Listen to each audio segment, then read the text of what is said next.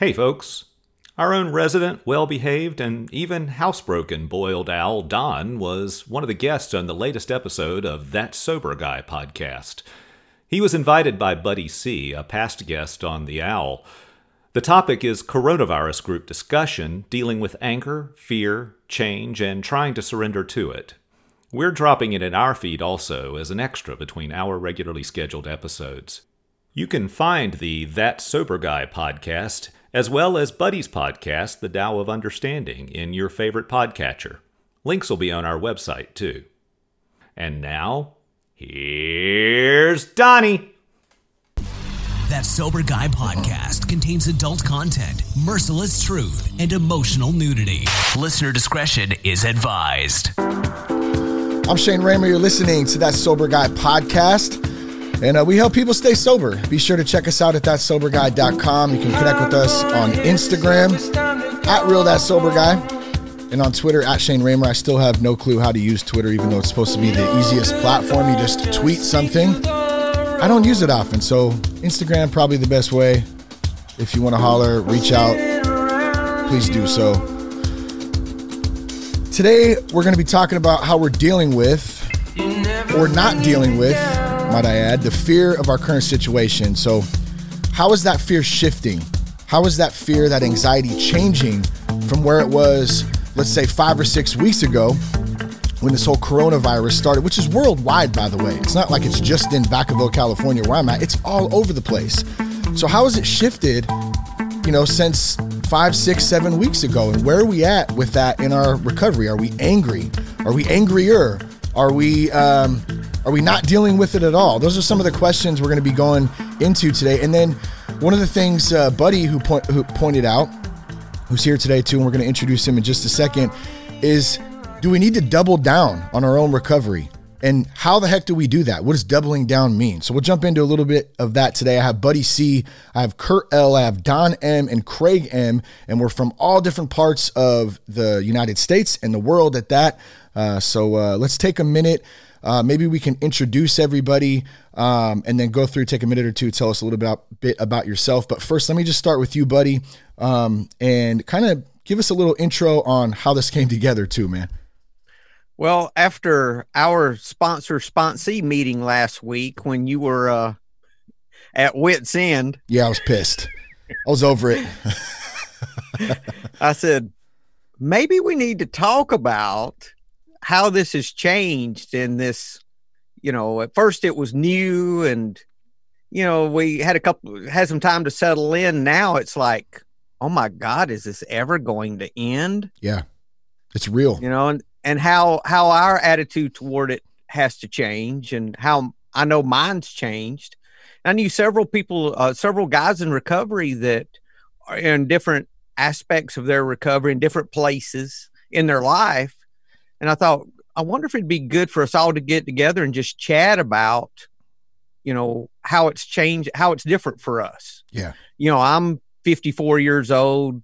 I'm working on a new business. My wife makes good money. So as far as the day in and day out, things didn't change a whole lot for me, but it changed a lot for my sponsees, a lot. Now, one thing that did change was the fact that we do all these meetings on Zoom now. Yeah. Everywhere you go, there's like hundreds of Zoom meetings.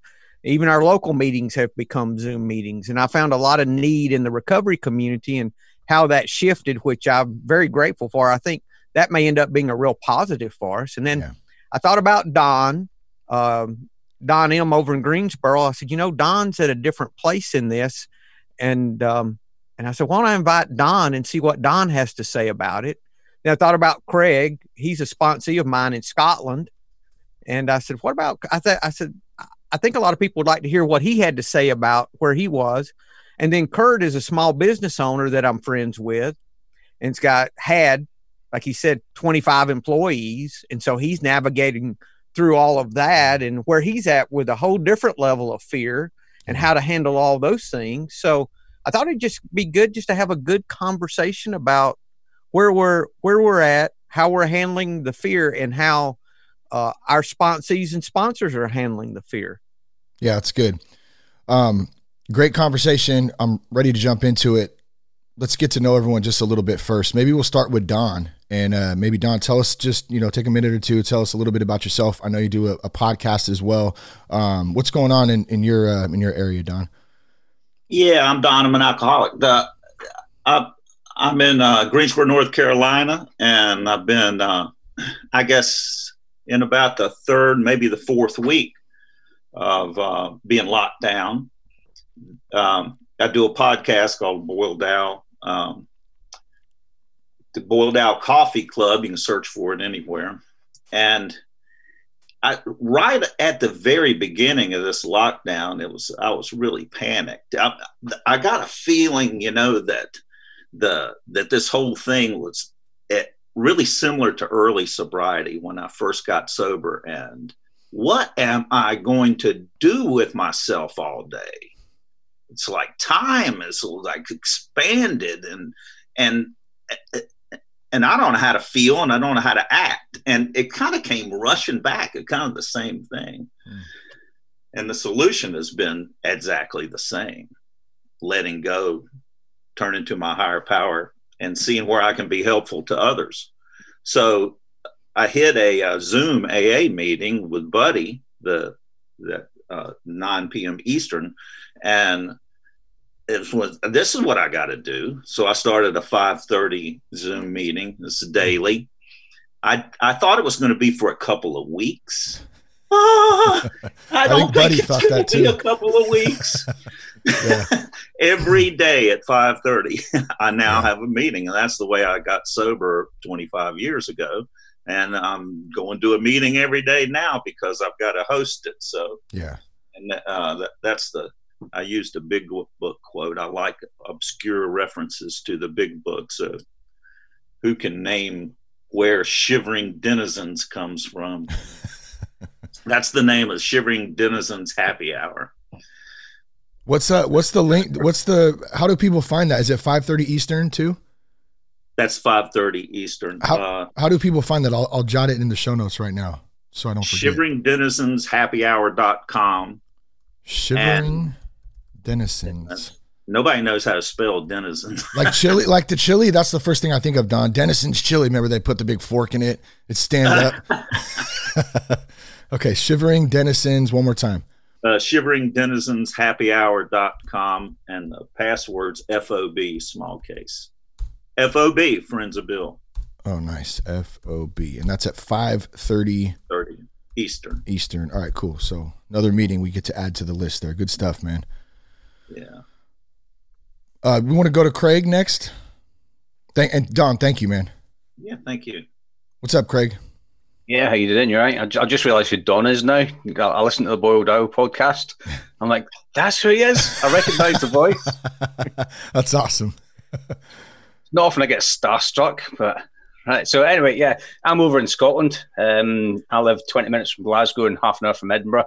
If anybody's seen the film Braveheart, when Mel Gibson's riding this horse along the fields in Bannockburn, that's 5 minutes away from where I am. So that's where I stay. So I'm 3.5 years into recovery. Buddy's my sponsor, and I've kind of came to this place that I'm at now, not from a place of fear. I've kind of came from this from a place of love. That love's going towards my family. The job that I do, I have to go around people's houses, and I measure people's houses for floor coverings. And I go to some houses that are not the cleanest. Okay, so I go to places where people are coughing and spluttering all over you. So I've kind of looked forward to getting to this stage where I'm not going near anybody. I'm not paranoid, but at the same time, I'm quite happy to give everybody else their space so that I don't give anything to them as well, anything that I've maybe come into contact. But at the moment, I'm really enjoying myself. I said before we jumped onto the meeting that I think I'm probably going to find it more difficult going back to work because I'm kind of getting into the mindset. This is me getting ready for retirement now. I don't think I'm going to want to go back now. I'm coping really well. My wife has got a list as long as my arm of things that I've always said, you know what, if only I had more time, I could get around to doing this. She's like, well, do you know what, Craig, you've got all the time in your world now. I'm expecting to be at home until probably the end of May. So I've got another 5-6 weeks to go. I've been at home for a month already. I'm loving it. I've got a 9-year-old boy cutting about in the background as well. So it's just really getting to spend a lot more time with him. It's just phenomenal, reconnecting with everybody as well, and just realizing the important things that are going on in my life. I'm getting to spend a lot more time with my sponsees as well. Spend a lot more time online with meetings, which is good for it's good for my recovery. I'm not actually getting to my physical meetings. So yeah, I'm just really enjoying connecting with new people online as well, and getting to know a lot more people, and reconnecting with some older people as well that kind of drop away from the online meetings, but they're starting to come back because this is how they need to connect as well. So I'm just really enjoying that. So that's where I am. Right on, Craig. We'll jump over to Kurt.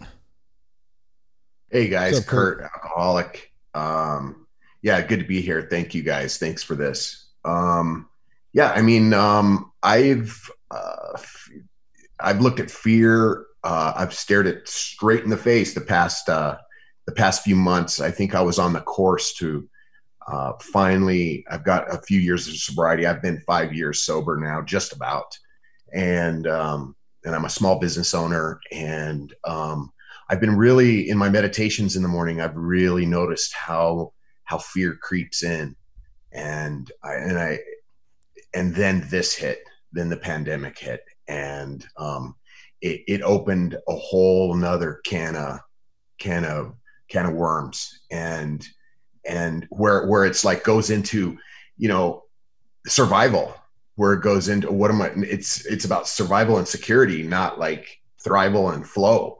Yeah. And that's been a big adjustment. I'm really happy to be here, and I want to thank Buddy for getting this going, and you too, Shane. I'm a big worst case scenario guy. I've been a worrier my entire life.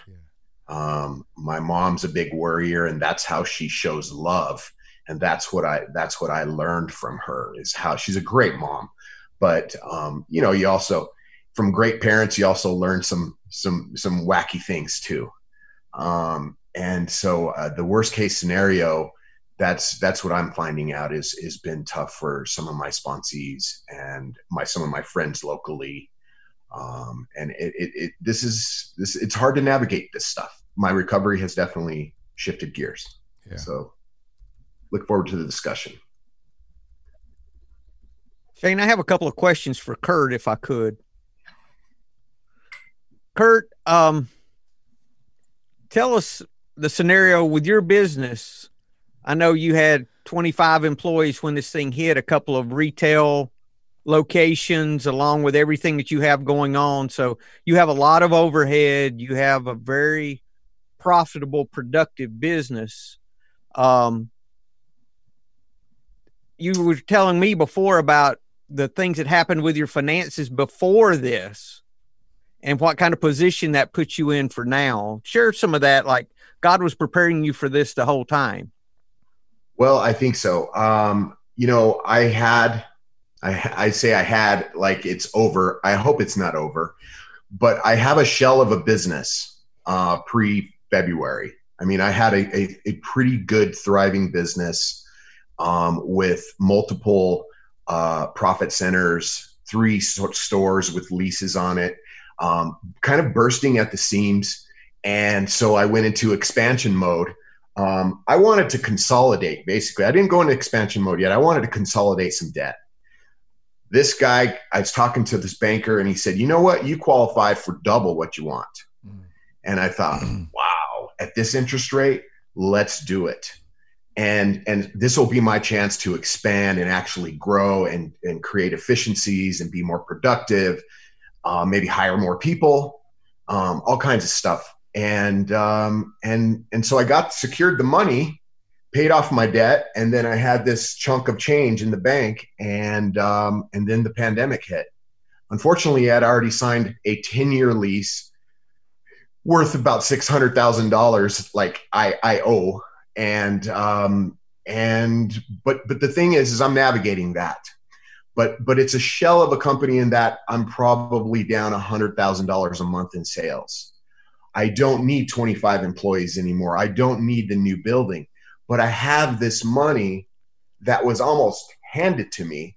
Sure, I have to pay it back, but it was almost handed to me where I was prepared for this. I didn't miss a beat. Sure, it's not the way I wanted to spend it, but it sure is a lot. There's a cushion there that a lot of business people don't have right now. And that's been an amazing thing, how I just allowed things into my life. And it doesn't mean that I will survive. I'm still trying to negotiate and trying to navigate this PPP program and getting SBA loans and all this, but it's tough. And it brings up a lot of fears, a lot. Like, am I going to be, there are a lot of people that depend on me. My 2 kids, one's 22, she's going to college. One is 15. And, I'm divorced. So I've got alimony and child support, and I've got to take care of, I got my own stuff and my own mortgage, and man, it gets scary. It gets really scary. What about my employees? What about all those people that worked hard for years for me that are not working for me right now because of all this? And are they going to have a job? And I worry about those people too. I mean, they're good, hardworking people, and it's affecting so many people and so many people around me. And a lot of them in recovery too. I've had a lot of sponsees that have gone out. So, hey Kurt, how do you deal with like getting angry about some of that stuff? Because like, even just hearing you say it pisses me off.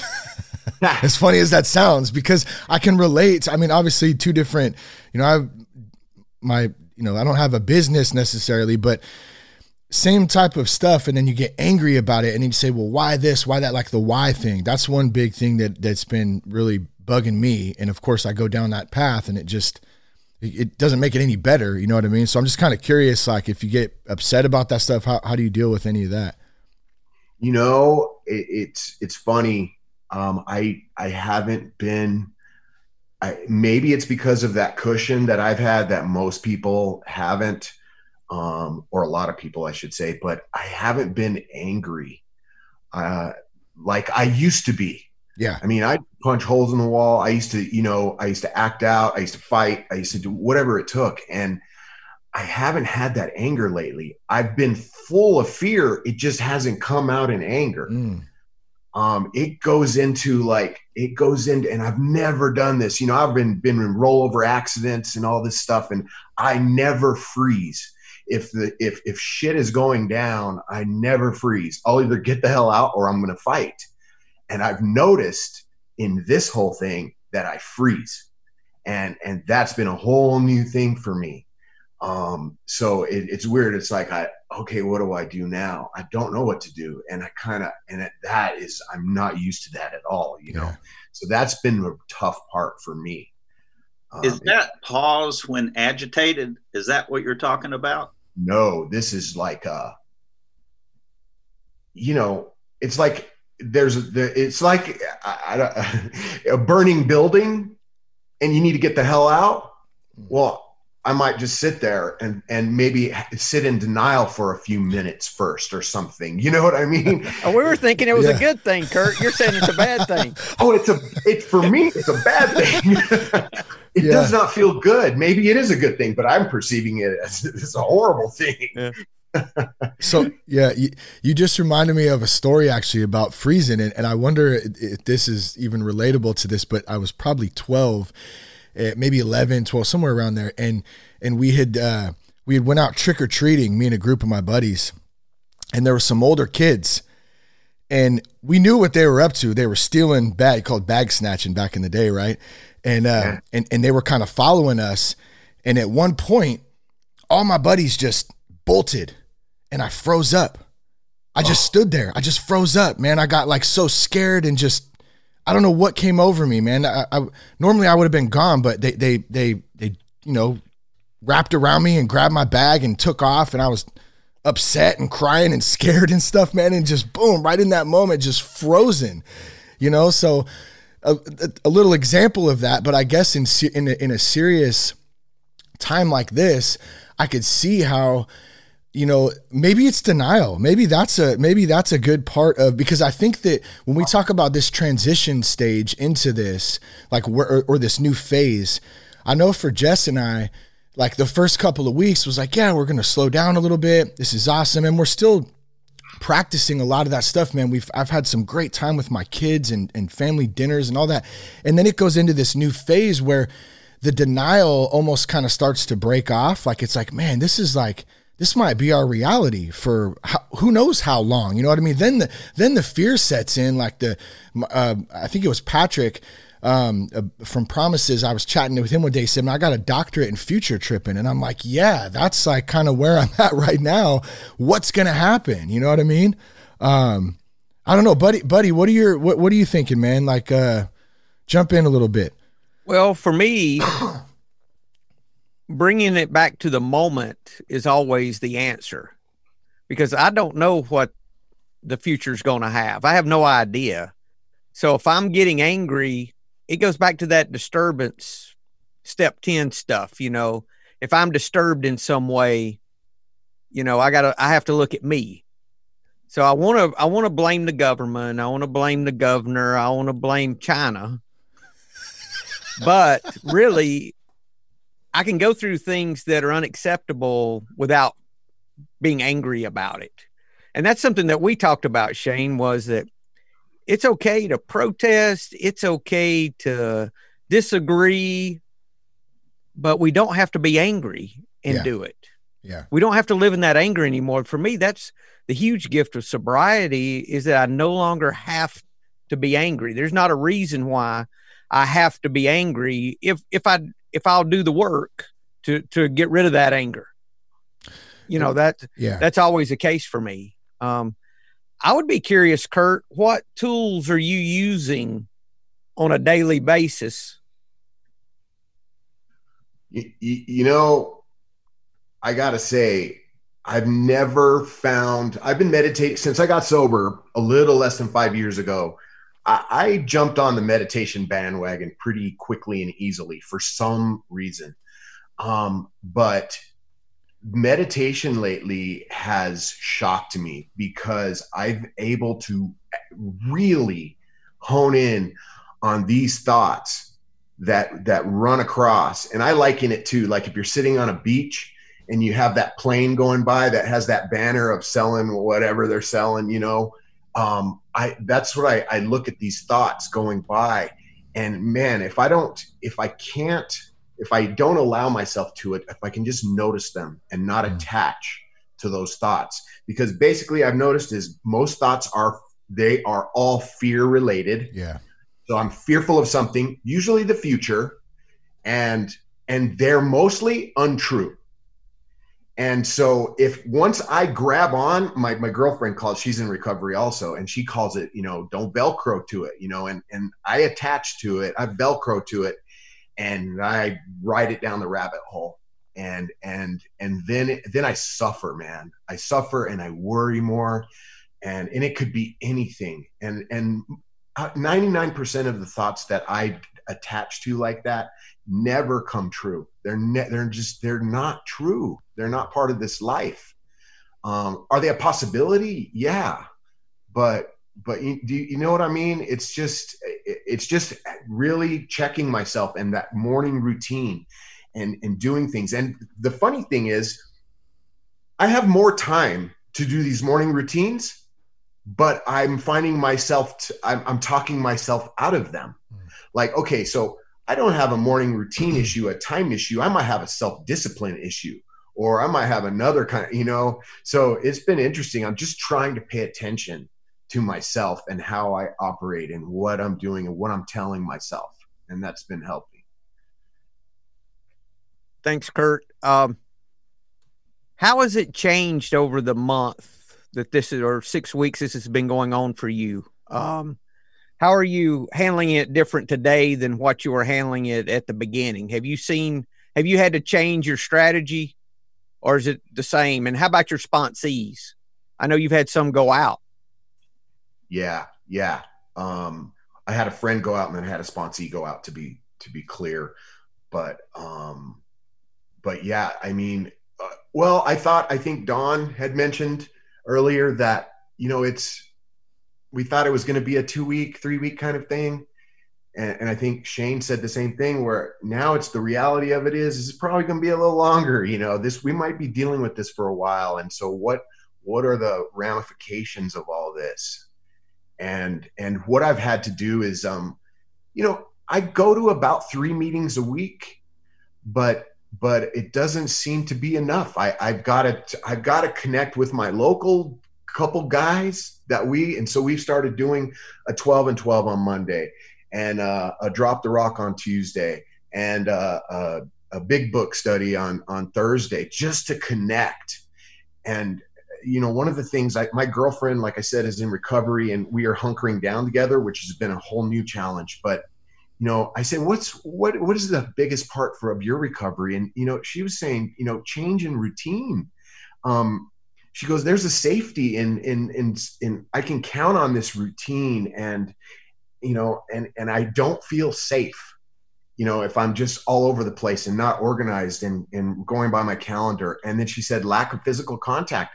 She goes, I miss all the hugs that I used to get, and I miss those, and I don't get those with a connection through Zoom or any of these other platforms. So I get that, everybody's experiencing something just a little different. My daughter said the same exact thing last night. They went over and dropped some cookies off and stuff at some friend's house.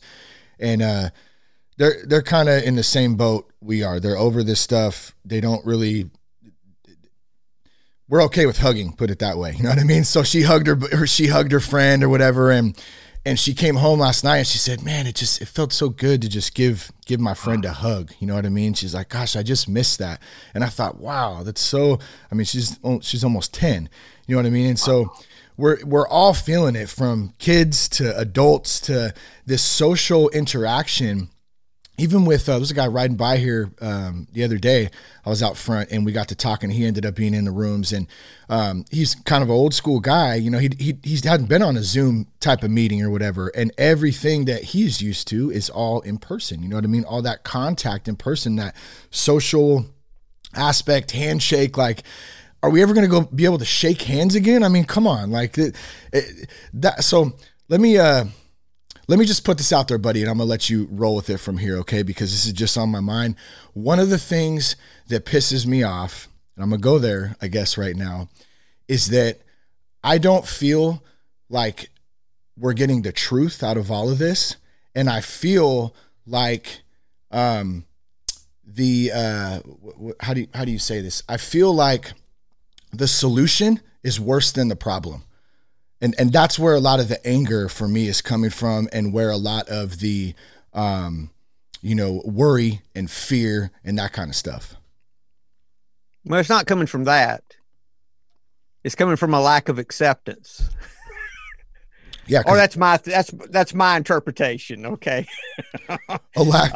Because for me, it still goes back to me. I can be unhappy. I don't believe I'm ever getting 100% of the answer anytime the government tells me anything. Okay, I'm not a conspiracy theorist, but I don't trust what I'm told most of the time. But that doesn't mean I have to be angry about it. I have to accept that, okay, they're pissing in the wind too. I mean, they don't know what this is going to do. They're making this up as they go as well. But instead of just thinking about me, like I am, I'm just thinking about me and my family and those that I love. They're trying to think of everyone and their future too, as the whole thing. So it's, but I can approach that and be skeptical without being angry about it. I don't have to be angry about it. And the tools I would use for that would be going back to, the Serenity Prayer is a great place to start, and then go from there. There's a lot of other things we could do. I think Don's got some suggestions, though, don't you, Don? Well, I was just thinking of how it does come down to acceptance, and there's always more letting go to do. And, like to say I'm letting go just as hard as I can. I'm bearing down on letting go. Yeah. And one of the first meetings I went to, a guy told me, Don, letting go is not bearing down. It's surrendering up. It's opening up. And I felt that worry that I needed to worry in my business. I'm a painting contractor, and I felt like when I first got sober that if I didn't worry about upcoming work and those phone calls that needed to come in and the work that I had to schedule to do and how was I going to arrange it all, if I didn't hold that in my head and worry about it, then I wasn't really working. Like where I didn't care about my work. And I had to let go of, this sounds bizarre, but let go of caring about that and just simply be available to the day. And when I'm available every day to the day, and when I was available every day to my work, and I would go in to the job, and there was one job that I did. I'm house painter. I do murals and things like that. And I went in, and the lady that I was working for said that her husband was dying in the back room. He's in hospice. And she said, I felt like I wanted to have something creative going on in the house while we're going through this loss. And I realized I'm not there to make money. That's not what my purpose is. Now, that's what I do, is to make money by painting, and I'm paid well for it. I'm paid well for doing artwork and murals and things, but that's not what my purpose was. My purpose was to be there and bring some creativity and life into the world. So changing my focus from, as soon as I get into whether things are not fair or whether they're fair and all, then I'm in the world of rewards and punishment. And when I'm in reward and punishment, then I'm getting what I want here, and it's not fair. I'm not getting this over here. And I'm in a world of anxiety. And when I let go of all that and just because life is peaks and valleys all the time. There's good things that happen and there's bad things that happen. And sometimes they happen at exactly the same time. Yeah. And sometimes it's just my focus, what I'm choose to pay attention to. So I just need to see the wholeness of the whole thing. And so this is where I'm at, because what's happened as this has become an extended thing is like, I'm not cussing on this podcast, right? It's all good whatever you want. Fear, fuck, everything's all real. Yeah. And this is real. This is going to last. This is not good. There's no Pollyanna way to pray my way into turning this into a good thing. It's bad. So I need to sit in the uncomfortable feeling and go through it. And that's what I learned in my earliest days in sobriety. I'm going to let go. I'm going to ask God for help. And all what has happened to me over 25 years, and I've been through some horrible things and almost died. And what my success rate for all these horrible things has been 100%. I've gotten through every one of them. After every valley, there's a peak. And at every peak, there's a valley. And it's going to happen again and again. There was a Great Depression in our country and a World War. And afterwards was a great peak of economic growth. So that will come again.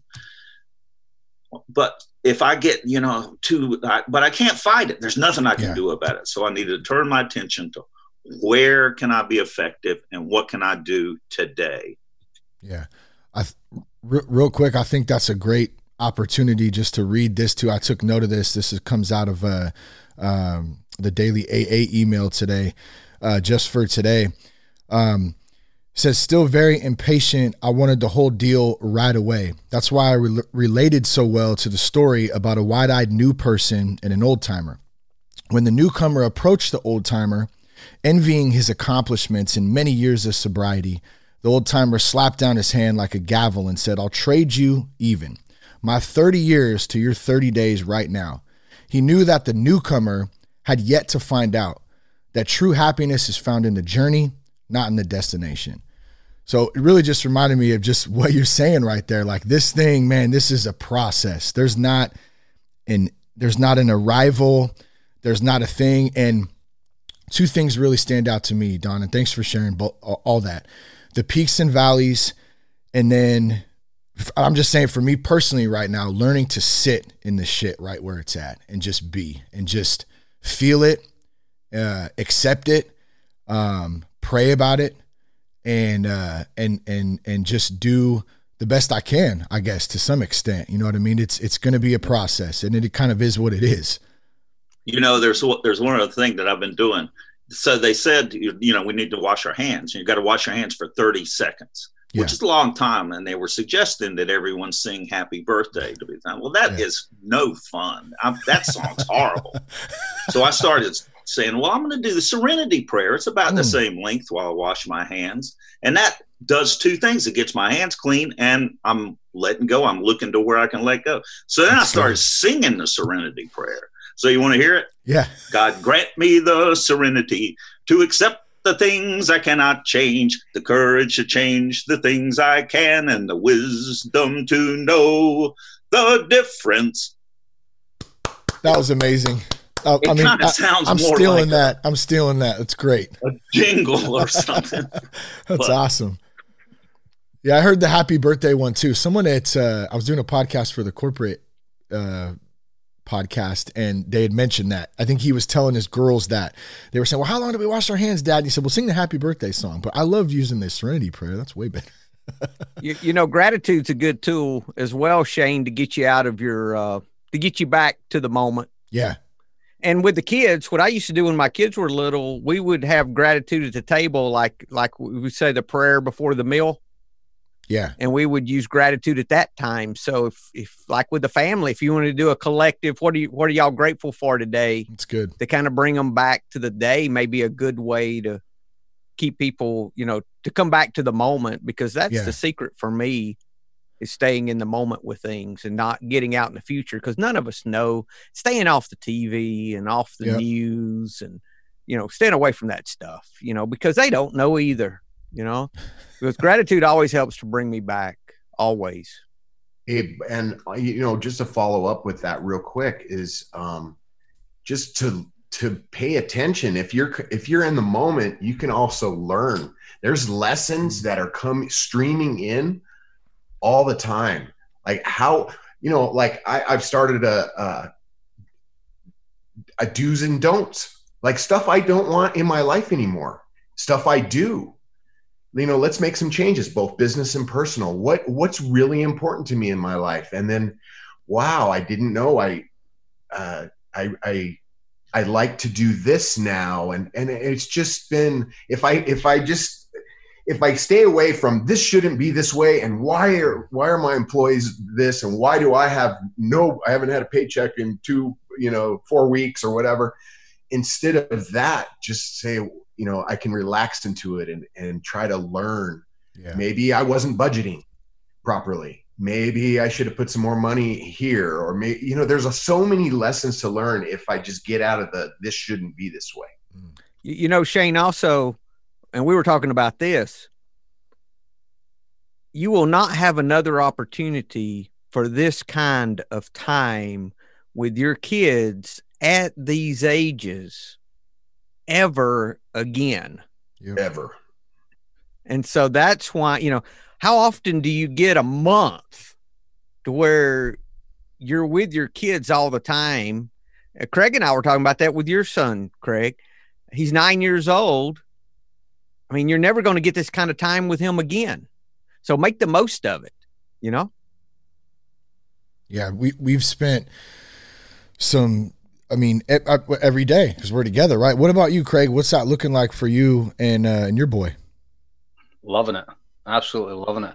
As much as I laugh and joke about Callum, I normally say to people like, you're welcome to my son, please take him. You know, he's just being able to, he's 9, he's full on. He actually treats me more like a brother than he does a dad. Okay, so I kind of constantly button up against each other. He's an only child, so it doesn't have anybody else that he can kind of bounce off. So I kind of get it. So it's just been really good reconnecting with him and just sitting down doing stuff with him. I was out in the field the other day, and we were just playing bat and ball, just chucking the ball, and he was batting it away.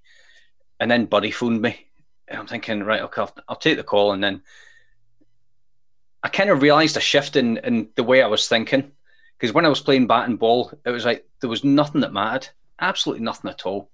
There was no pressing issues. There was nothing that was really worrying. There was no fear. I wasn't worried about money coming in or what I was going to do tomorrow.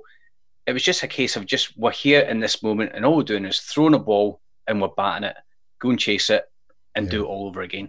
And then the phone rings, and then reality comes back in again. And I'm thinking, like, there's somebody else that's needing some of my attention in my life. So I went to it. But while I was thinking, when I came off the phone, I was thinking, like, let's look at this from Callum's point of view. He doesn't normally worry about where things are coming from. Like, he doesn't sit down at the table and sit and worry about where the food came from. He doesn't sit and worry about the fact that he's not had to go to school. He's still getting his homework coming out to him. He's not having to sit and worry about when he's going to see mum and dad again. So he's just living in the moment. And that's kind of what I'm taking from him as well. I mean, we talk about all this sort of thing in the Tao. I think kids are really a fantastic embodiment of the Tao. Let's just do the next right thing right now. Yeah. What's coming up next? Let's deal with that. When do I need to go back to school? I'm not worried about that, because that's going to like 6 months ago. We're looking around about September, October before the kids go back to school. So I think the way that it's impacting Callum a little bit more is the fact that he doesn't get to see his friends on a daily basis. We have organised Zoom calls for him and a couple of his friends that way. We don't live next to quite a lot of his friends, and we're still doing the whole social isolating thing anyway. So that's really how we're getting them to connect. And it's a brilliant educational tool for the kids, because he can now jump online, he can tell us what he's doing, he can log into the account, and he can dial up his friends. And then he's got different apps on his phone. He's got one called Discord, but that connects to my phone as well. So I know who he's engaging with online and who he's talking to. So, and I can see if there's any text or anything like that going backwards and forwards, I can see the content of the chat. So I think it's a good educational thing for the kids to happen as well. But I think for us, the main thing is that we're not worrying. We're in the mindset of there's nothing that we can really do about this.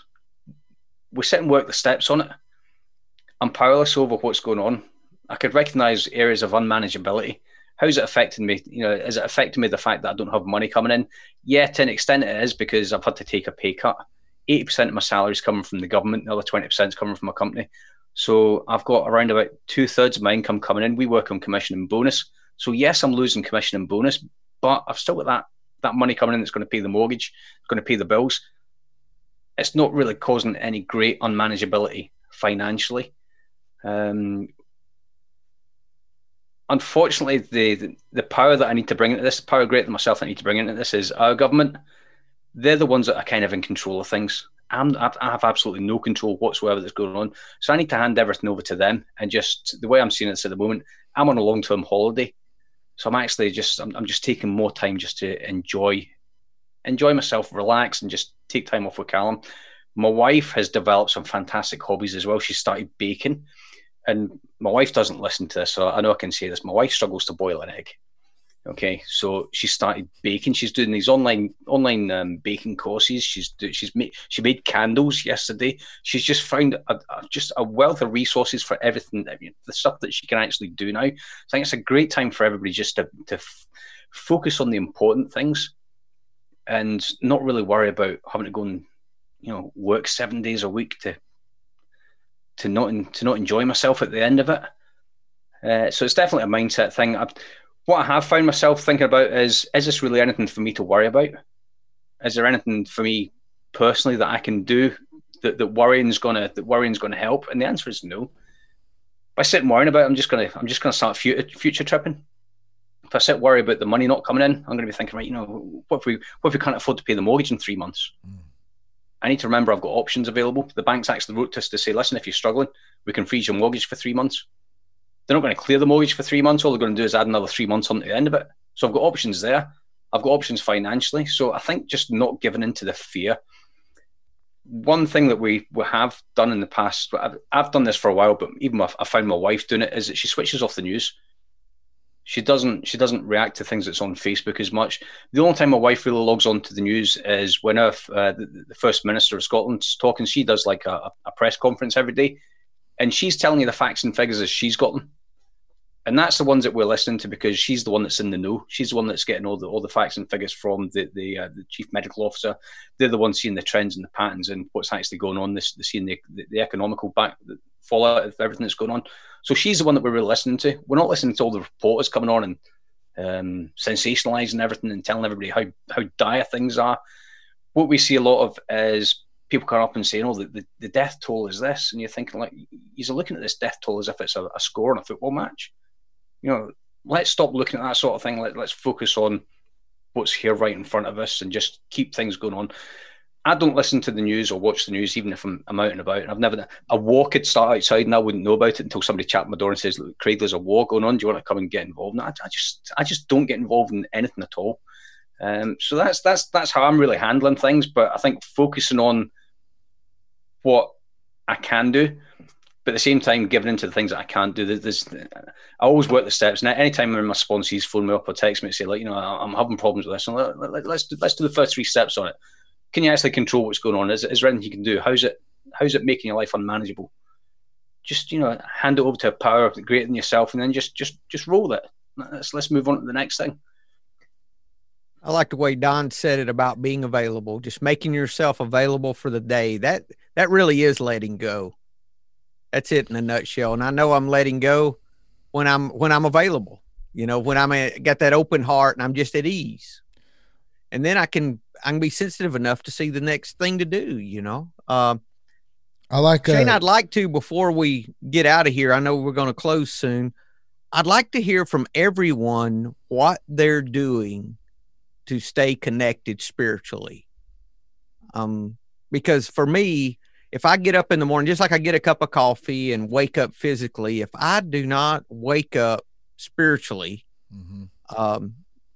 I'm not going to be sensitive to what's going on. I'm going to be angry, all those things we talk about, but I've got to wake up spiritually and stay awake, and for me, that's living in the moment, doing the things like meditation and those things, having my routine, not treating it like it's a perpetual Sunday, checking the boxes. Making a routine and staying with it, leaving not watching TV during the day. I don't watch TV during the day, during the week. Yeah. So why should I do that now? That kind of for me, those things, extra meetings, podcasts, Audible books, staying in touch with my sponsor, staying in touch with sponsees, being of service anytime I can, like Don was talking about. And that's pretty much it for me. But doubling down on those things that worked before, it seems like I'm doing double now or more of what I was doing before, just to kind of maintain, like it takes more effort spiritually to stay connected. I guess that physical contact is a big part of that for me, because I'm not seeing all my friends, I'm sitting here looking at them on a screen, and adjusting to that can be tough. So I would like to know how all of y'all are doing that, or has that changed for you, or what you're doing at the moment to stay connected? Don Alcoholic. I have added more meetings. That's what we talked about, the 5:30 meeting, and I resented it a little bit when I realized that I'm going to be doing this. I've committed to doing this every day for a while, but then the truth is it's an anchor for me every day. And and every day I come out feeling better by the end of it. So it's exactly like going to a meeting every day. When I first got sober, I always feel better when I come out on the other side of it, even though I don't have time. And the other things that I do is a morning meditation. I've struggled over the years with morning meditation horribly. It's been really difficult just to remember to do morning prayer, ask God to keep me sober. But the last couple of years, it has not been a struggle. I've surrendered to it, and I simply do it because it works. And so I do. But one thing I've done is I don't do a really long meditation because I won't do it. Yeah. So, but I'll do a very short meditation, and usually about 10, 15 breathing exercises, letting go, giving it to God. I read something. Right now I'm reading the Tao. I've been following along with the Tao of Our Understanding, and I'm getting so much out of that. But reading something like that, which casts my thinking out of myself and into a spiritual realm. And then the prayer and asking God to keep me sober and asking God to remove my character defects. I run down my character defects. And the truth of the matter is, I was thinking about this the other day. The thing about spiritual connection is I don't feel it. I really wanted when I first got sober, it's like, I want to feel something when I do this. like when I take a hit of acid, I get something out of it, you know? And it doesn't work that way. I am always feel like I'm praying to the nothing. Doesn't matter. I'm going to do it anyway, because at some point during the day, I feel it. And there's different times, where there's thin places in the world and I'll feel it. But, it's not on my time and I don't know when it's going to happen. However, I know that by doing that every day, I've managed to stay sober every day. And it's been working. I'm going to keep doing it. That's good. John?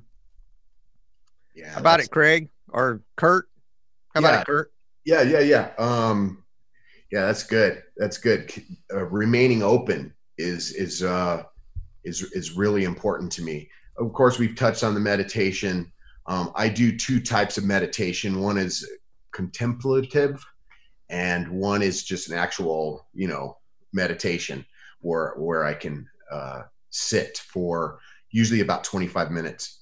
But I share that morning contemplative with my friends, with my people in recovery, my local guys, and we share what comes up for us and what we're working on, and we stay connected, and we do that every morning. That's a really big part. Sometimes I'm just there to contribute. Sometimes I'm there to support. But somebody needs to hear it. Somebody's going through, is all spun out in their head. And it just, we're not alone to have that connection, even though we don't have to talk on the phone right then and there. And reaching out to sponsees and working the steps, keeping connected. I have had to up the Zoom meetings. I found myself having excuses going to the Zoom. I don't even have to put fucking pants on.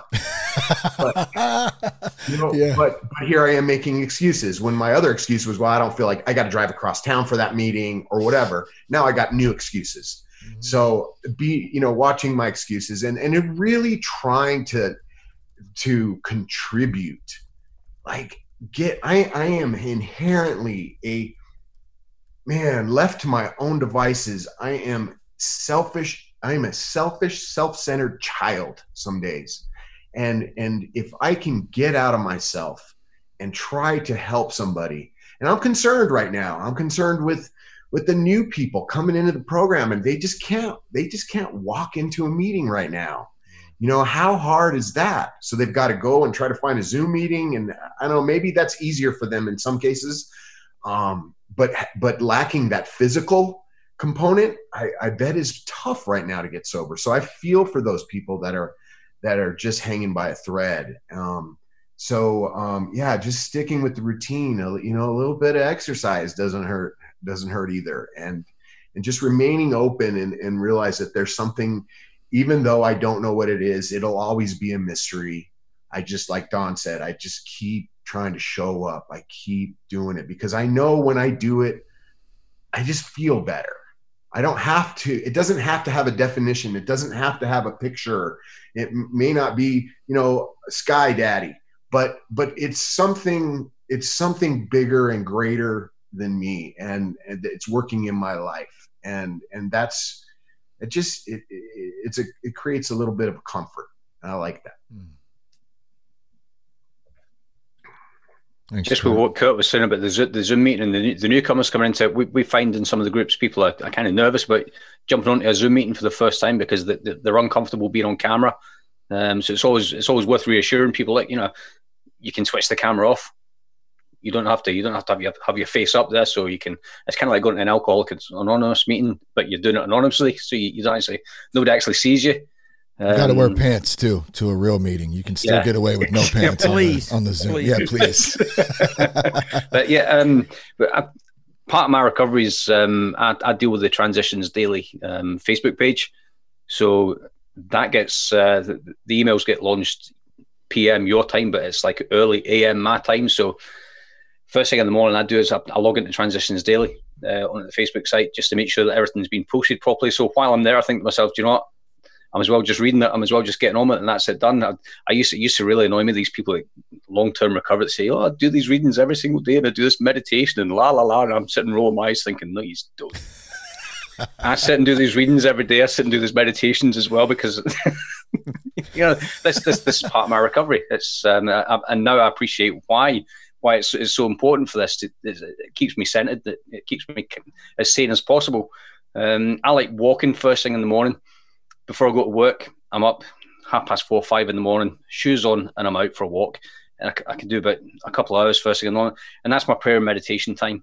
It gives me time to get myself centered. It gives me time to get myself right and get rid of all the shit that's in my head before I come back to the head and come back to the house and deal with everybody else's nonsense, trying to get the kids out to school and my wife ready for work. And I'm finding I don't have the issues of coming back to the house and thinking, right, who's going to hit me with what?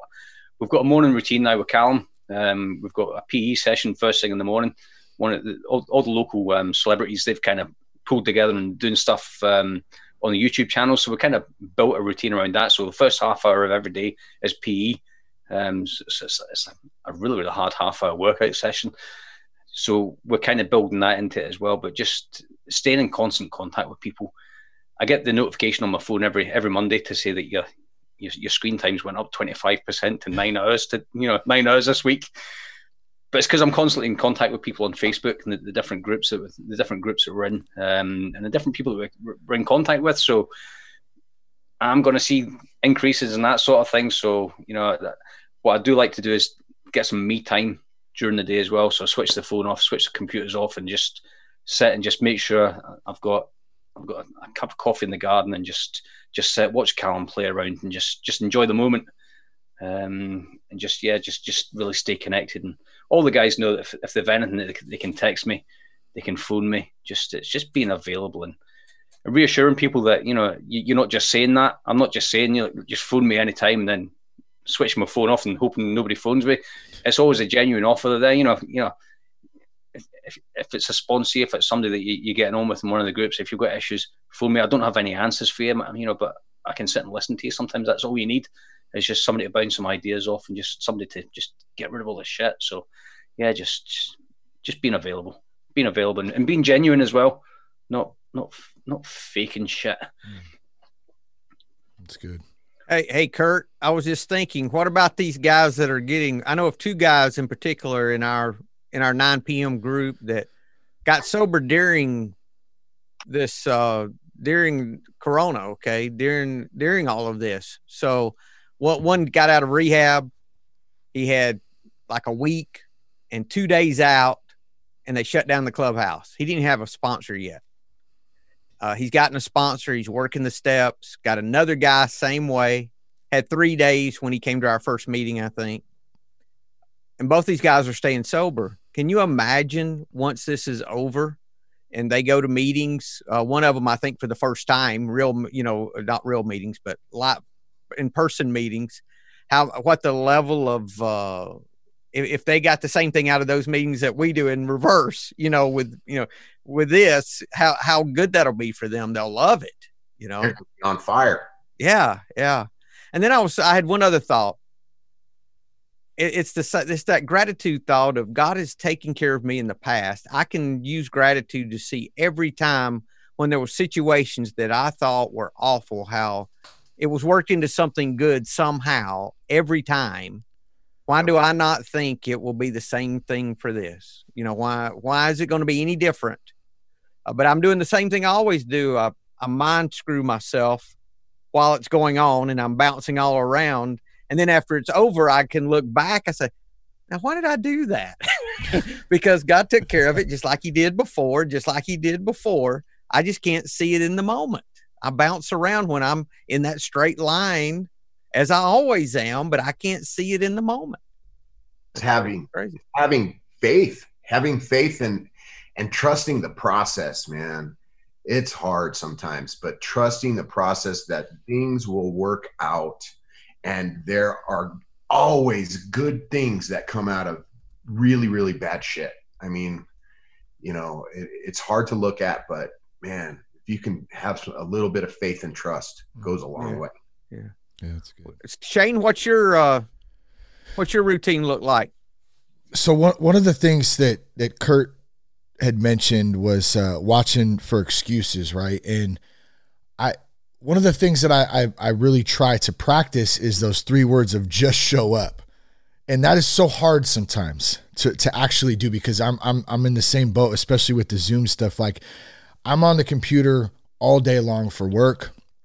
I'm in front of it. And there's long days. Some days are longer than others. And so it's really easy for me to say, I don't want to sit in front of the computer any longer, because I don't really. But at the same time, I understand that I can't just go around the corner to, a live meeting. So I need to be staying connected somehow. And so what I've been trying to do to not do too much is at least getting to 1 meeting a week. And that seems to, at least there's something there. If I can get to more, I definitely will. I at least try to get to 1. Watching out for those excuses. I could excuse out of anything. So I really have to simplify it. I think a couple of us, I think it was Don who mentioned, simplifying the meditation, making it short and sweet. And then Craig, walking, that's a big part for me too, is exercise, running, walking, lifting some weights.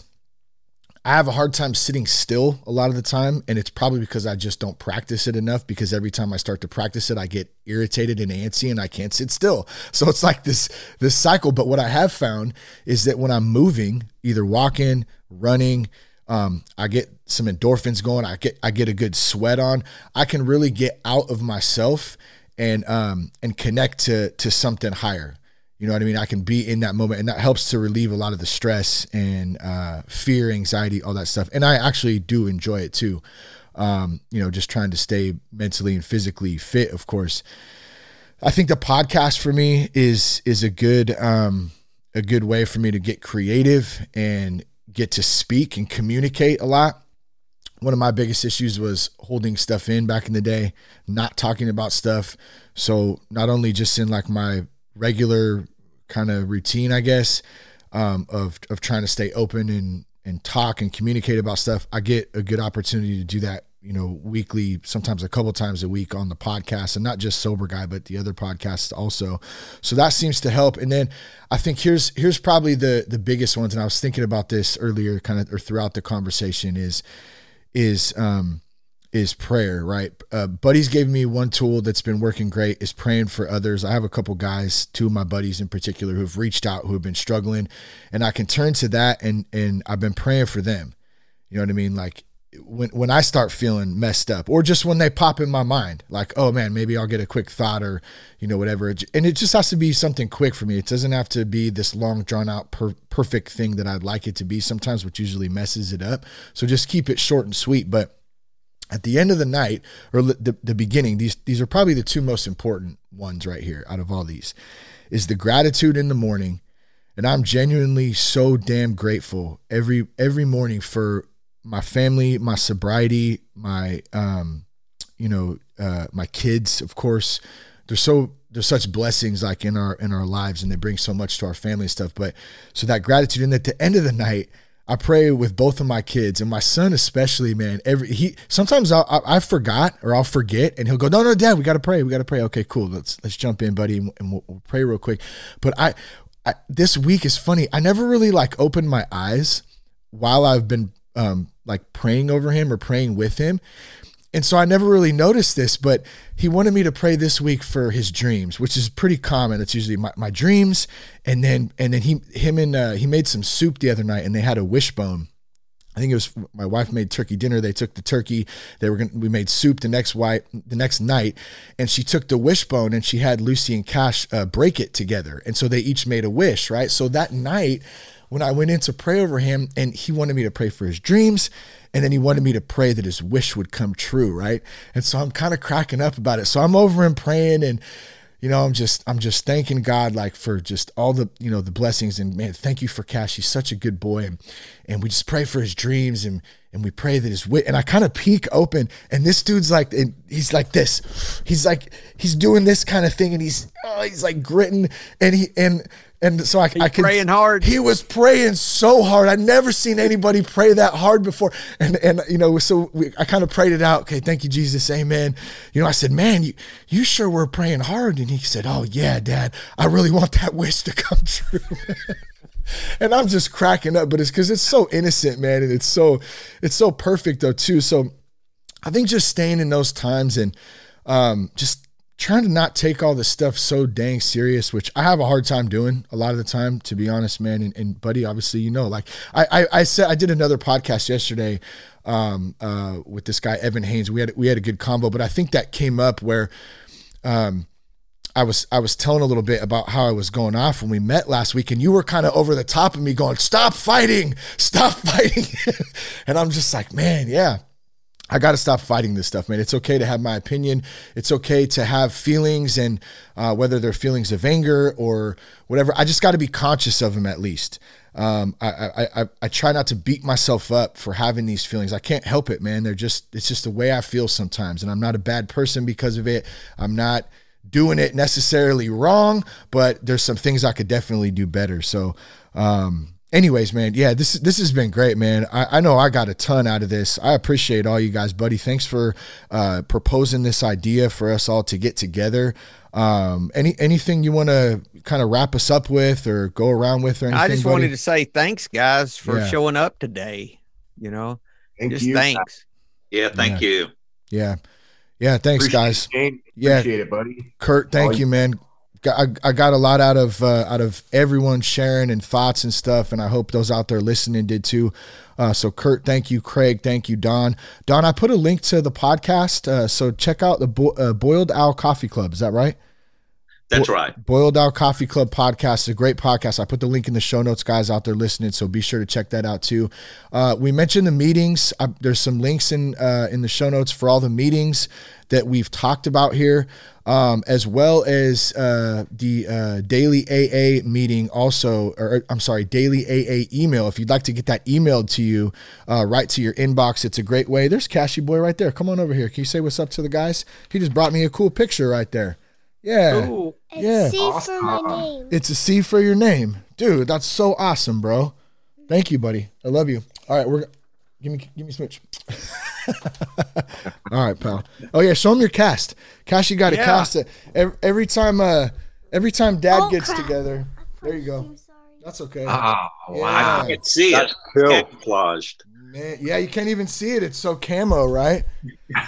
Yeah, my wife goes, I love that you're hanging out with Cash so much, but so far you've taught him knife fighting, he's broken his arm, and you guys have almost got bitten by a rattlesnake. So those were the three things in the last couple of weeks, but adventurous, I guess. But anyways, man, yeah. We are boys. That's what we do. That's it. Yeah. We're good stuff, fellas. Thank you guys again.